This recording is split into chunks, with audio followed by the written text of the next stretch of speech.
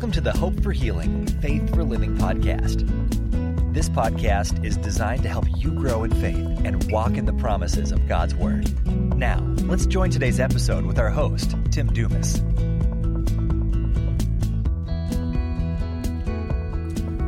Welcome to today's podcast. I'm your host, Tim Dumas. Thank you for joining me. Today, we're going to look at a true account of Jesus healing, ministering healing to a man who could not see.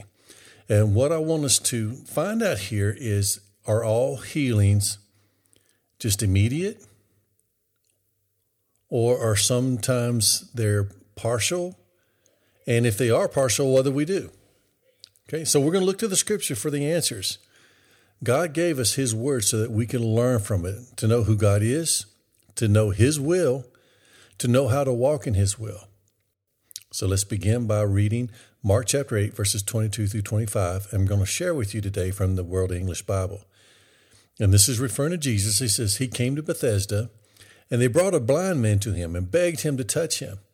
He took hold of the blind man by the hand and brought him out of the village. He had spit on his eyes and laid his hands on him, and he asked him if he saw anything. He looked up and said, I see men, for I see them like trees walking. Then again he laid his hands on him. He looked intently and was restored and saw everyone clearly. Now let's back up and go through this again. Let's point out some things. Let's believe God to teach us from this true account of Jesus ministering healing to a blind man. First, I want to point out that this man's friends, they brought him to Jesus. They believed that Jesus had the power to heal him.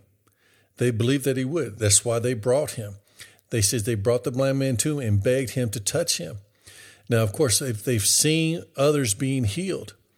And so they believe Jesus is a healing Savior. He is the one who is prophesied to come. He has healing ability. So we want him to touch our friend who is blind, because they believed that healing power flowed out of him. And we saw in other scriptures where, of course, that was happening. And it says, he took hold of the blind man by the hand and brought him out of the village. Now, it's interesting. He just didn't minister healing right there to the man. He took him out away from people. Now, why is that important? We see in other places in Scripture where when Jesus was going to minister to someone, he often separated that person from other people. Sometimes when you have unbelieving people or skeptics or people who are not in agreement with you, then they can hinder your faith working. And like I said, we see it in Scripture in other places where Jesus actually told some people to go outside or left people behind and as he moved forward with a certain smaller group. So here's what I want you to take from this. Be aware that sometimes what you're believing God for, you shouldn't share with everybody.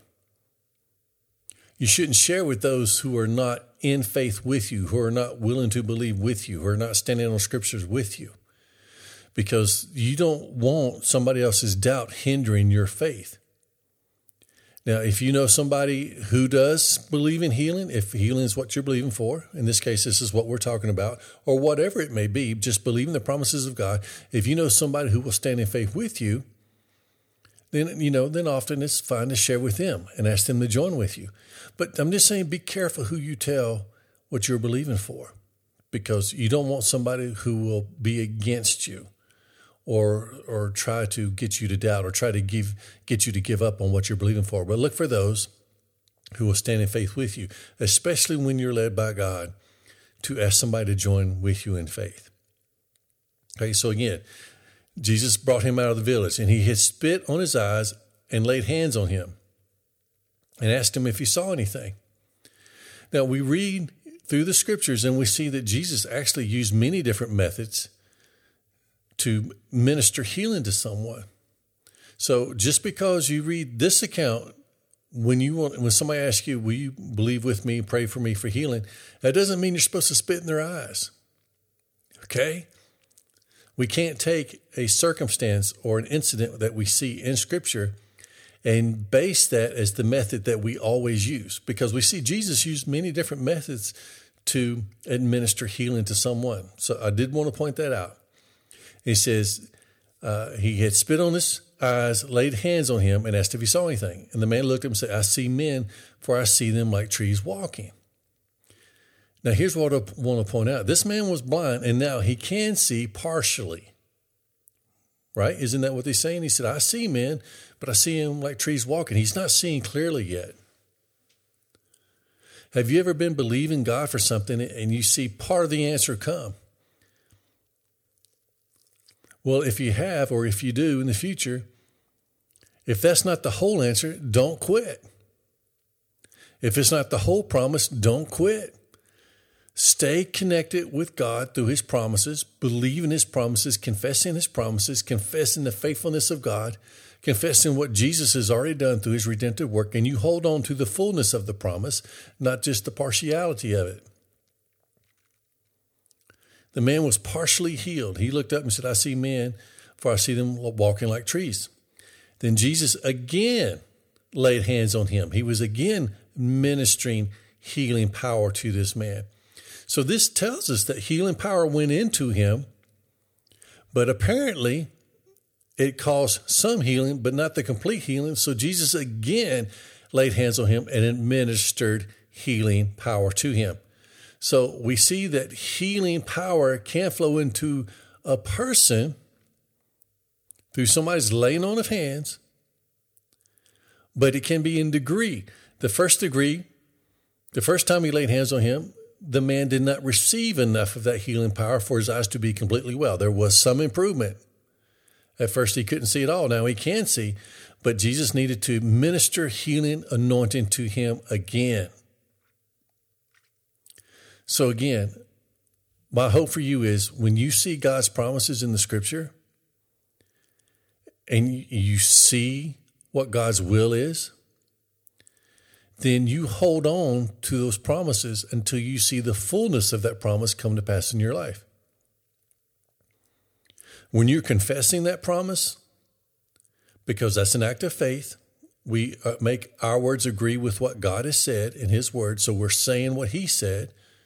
We believe his word is true in our life. We're confessing them and we see partial manifestation of that.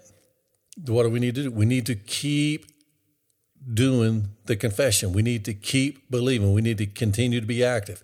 Just as Jesus laid hands on this man and administered healing to him, he had a partial healing. Jesus laid hands on him again for the fullness of his healing until he saw clearly. We so often miss God's best because we see a little bit of God's will come to pass in our life and we think, well, that's the answer. It could be that it's partial, the answer. Hope you understand what I'm saying. If it doesn't line up with Scripture, then you need to continue until it does. So much of Scripture tells us to be faithful. So much of Scripture tells us to be diligent. So much of Scripture tells us to keep going and do not be weary in well-doing. Keep believing God till you see the fullness of the promise. And if you do see some improvement, that's good. That's good. But don't let your faith go there. Sometimes people will get excited because they see improvement. And so they'll start using just the simple fact that they are improving to what they base their faith on. No, we always base our faith on the word, on the faithfulness of God and his promises. So you can be happy about the improvement, but that's not where your faith goes, because then what if the improvement stalls? You see, what never changes is the word of God. So when you're believing for healing, whatever you're believing for, if it's in the word of God, then believe for it. Continue applying the word of God in your life. And you can always do it through your confession of faith. Now, you may be led at different points to do something different as an act of faith. Just like in this case, Jesus spit on the guy's eyes and laid hands on him. But we see in other places he didn't do that. So no, we can always stand in faith on the scripture, believe in God, confessing his word. But if he leads you to do something specific, then you need to heed that leading. First, make sure it lines up with scripture. Because everything that we do, we want to make sure that it lines up with Scripture, okay? Even the leadings of our heart, making sure it's not against Scripture. But stand in faith, confess the word, and if there's a special leading you got, really focus on that. Listen to what God's telling you to do and do it as an act of obedience and as an act of faith. But make sure you're hearing from God. And if you are, that leading will just continue to get stronger and stronger and stronger. Okay? So we're going to keep believing God. We're going to look to God's word to see what his will is. And we're going to believe him, and we're going to move forward, and we're going to grow in our faith life so that we can continue to grow in knowing God for who he is, becoming who he's called us to be, and doing what he's called us to do. Again, I'm Tim Dumas. Thanks for listening to today's podcast. God bless.